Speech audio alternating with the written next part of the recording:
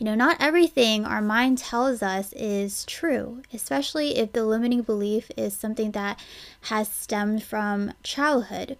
We have grown, and with that, it means sometimes what our mind repeats to us is not aligned with what we have done and accomplished in the real world.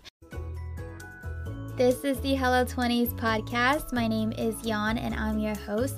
I'm an online content creator trying to navigate life while in my 20s and sprinkling a little knowledge and wisdom here and there. Let's face it, we don't have it all figured out, but we can learn a little from each other along the way, and I'm so glad you guys are tuning in on today's podcast. Hello friends, welcome to this week's episode of Hello 20's. I hope you're doing well as we're moving into the new month.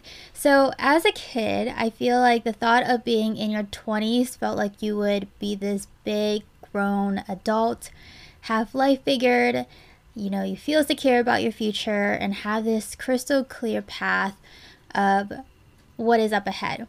But as we enter our 20s, it feels like there's just a lot of trials and errors. The security blanket covering all aspects of life is not there, and lessons just keep coming. I saw a tweet a year ago that changed my perspective of life in your 20s.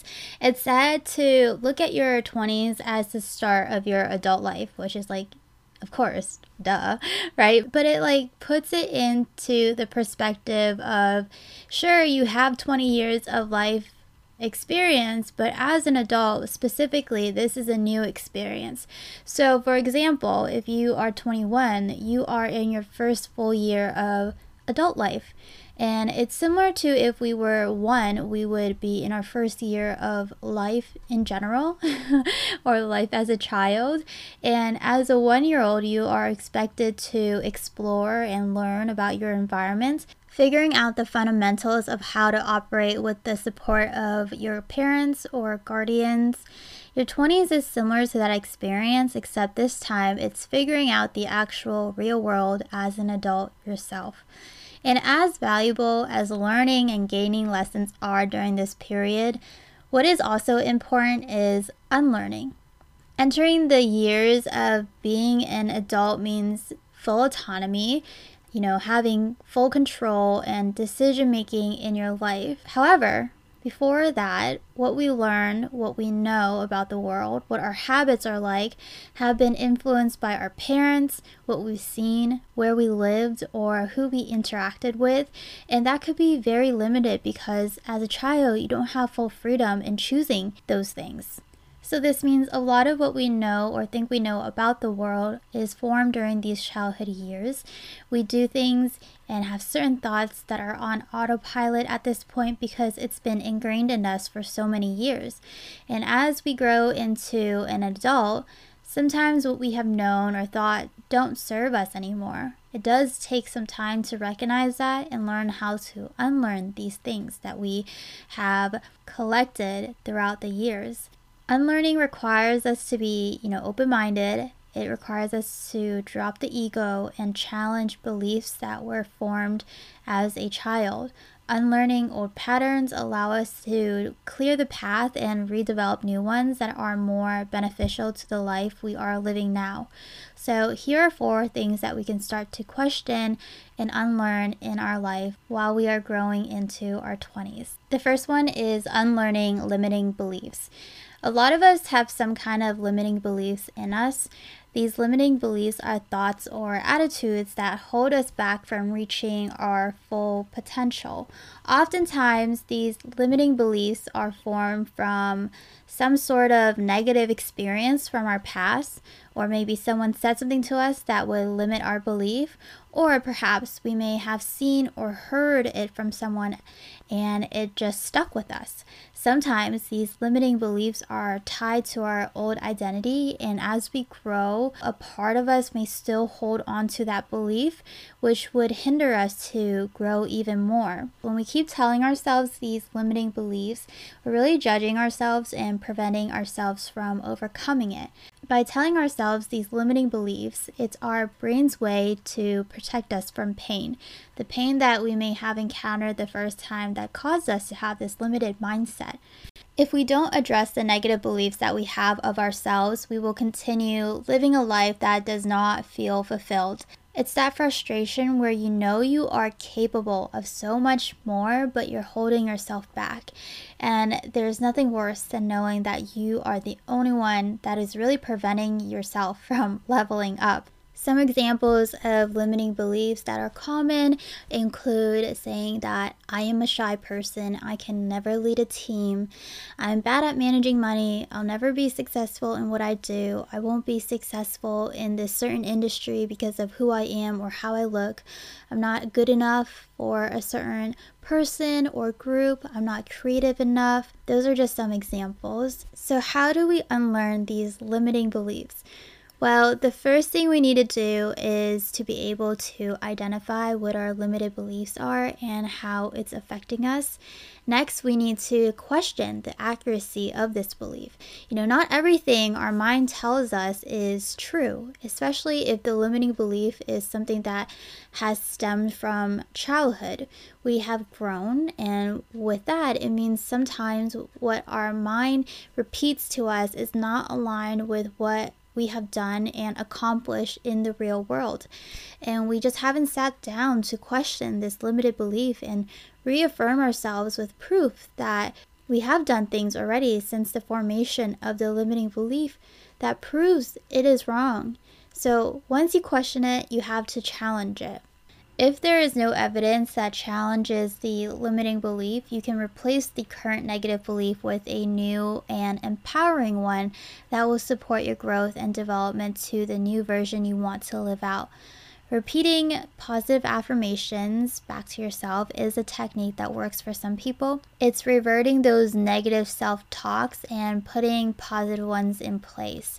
I know sometimes the thought of repeating a positive affirmation back to yourself may seem silly, and honestly, maybe for some people, words just don't affect them that much, but definitely give it a try. It's better to have that type of chatter in your mind than a negative one that is always gonna bring you down. And lastly, practice self-compassion. This is going to be in all of the ones I'll touch on in this episode.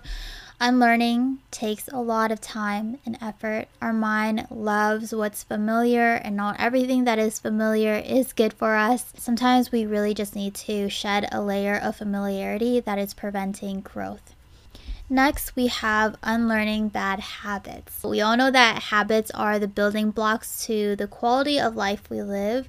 If we maintain good habits, we are more likely to live a better quality of life. If we maintain bad habits, the quality of life may not be as good. So habits are such an interesting thing because some we develop on our own and others are influenced by who we surround ourselves with. As a kid, the habits we most likely have been taught by our parents. And as we enter our school years, and especially college, habits are influenced by our peers. That is why they say you are the sum of the 5 people you mostly hang around with. What's so tricky about habits is that good habits are hard to keep up with the first few weeks and months, but once you get past that threshold, those good habits are ingrained in you. Now, bad habits are sometimes very easy to pick up, and once it becomes a habit, they are very hard to shake off. There is a quote from Russell Ackoff, who is a professor and organizational theorist, and he said the only thing that is harder than starting something new is stopping something old. The strategies we have for unlearning limiting beliefs are also very useful for unlearning bad habits. First, identify the bad habit. Then, try to understand where this habit came from and if there are any triggers that cause you to engage in this habit. These triggers can be certain objects you see, a specific environment you're in, or a specific person or group that triggers this behavior.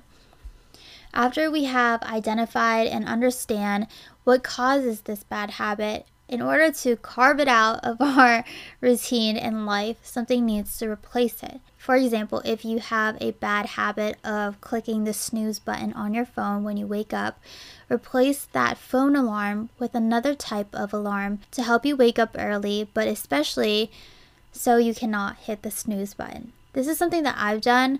I know I hit snooze if I can and when I can. And so it is a habit that I am trying to break. So I replaced my phone alarm with a light alarm, kind of like a sunrise alarm. I haven't fully replaced the phone alarm yet because this is still a new thing that I'm trying out. And I am a little paranoid, so I need the phone alarm as a backup. But what I've noticed is my body is able to wake up and not feel groggy if there's enough light in the room. And since my window is not east facing, there's not a lot of sunlight that comes into my room in the morning. So I have a smart plug and I have an Alexa.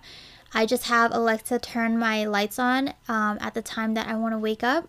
And so far it's been working really well. I have it turned on a little bit before my phone alarm sets off. So I don't hit snooze as often anymore. And when I wake up, I don't feel as sleepy as I used to when my room was a little bit darker. So that has helped me sort of break the habit of hitting snooze. It's still a new thing that I'm trying out, but it's been working pretty well so far.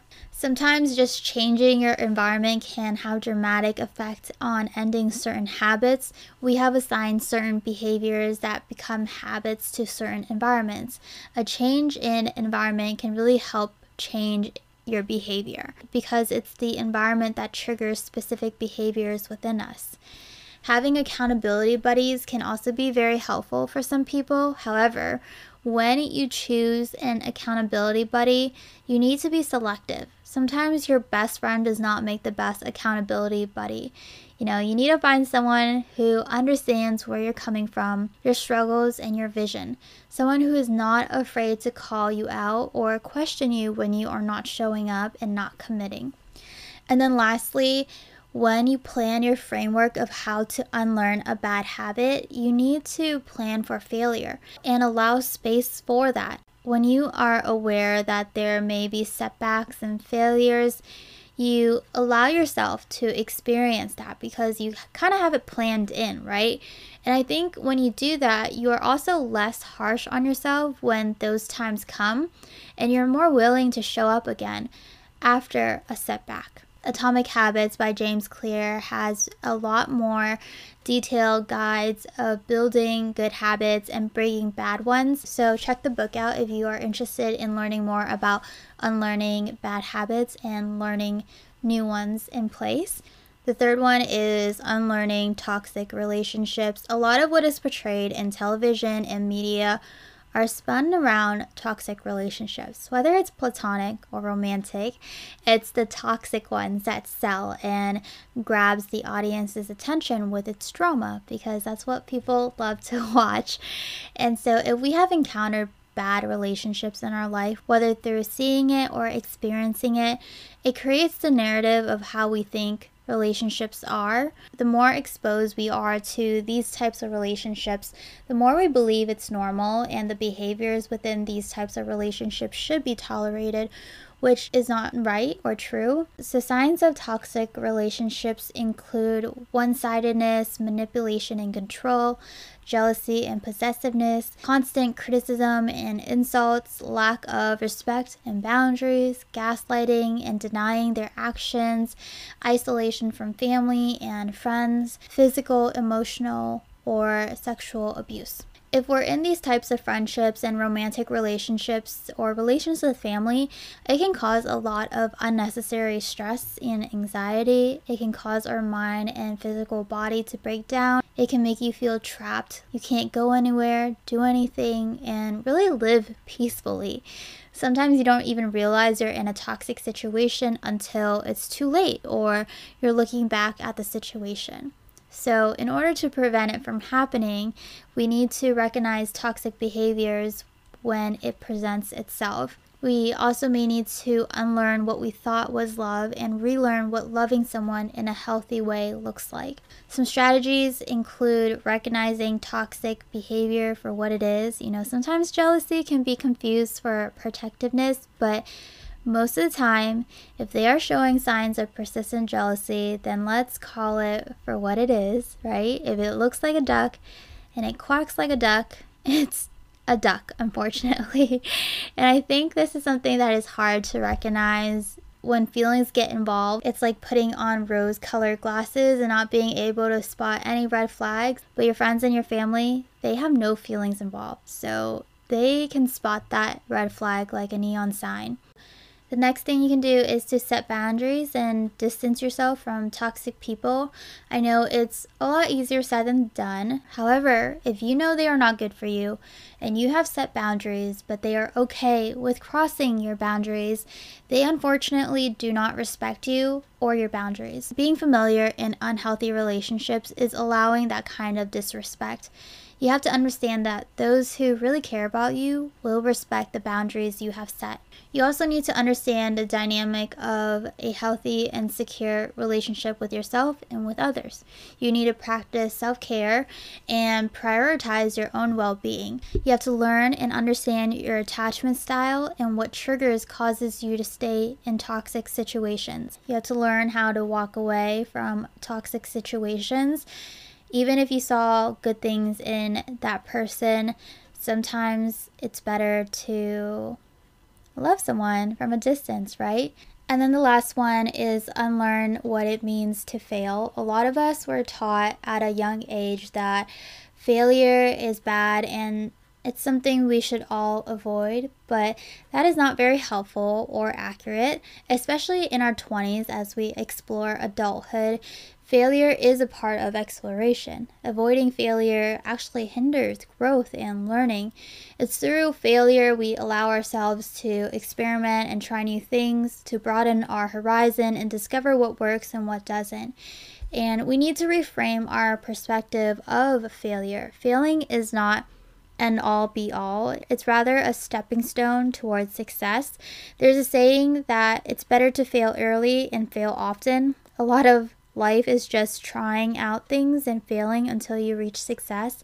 So if I told you you were 10 failures away from hitting your target, you will be eager to fail.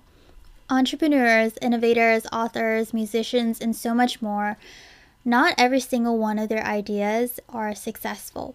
But it's the ones that keep trying and failing who ultimately have gained so much experience and knowledge that they do end up finally reaching success. So unlearn what it means to fail.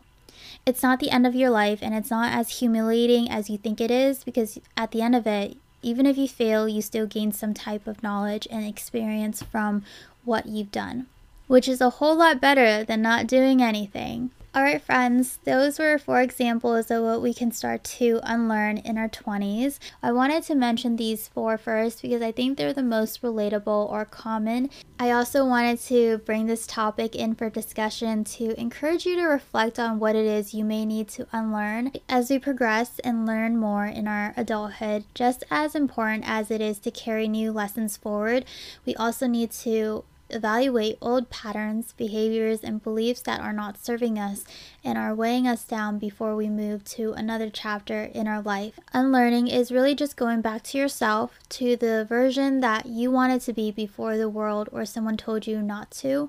Unlearning is purposefully taking 1 step backward, repositioning so that you can take 2 steps forward. If you enjoyed this episode, you may also want to check out episode 91, all about self-sabotaging. But that is it for me today. I will talk to you in the next episode. Bye! Thank you guys so much for listening to this episode of Hello 20's. Let's get connected and continue our conversation over on social media. The links are in the show notes, so you're only 1 click away. I hope to see you there, and I'll talk to you guys in my next episode.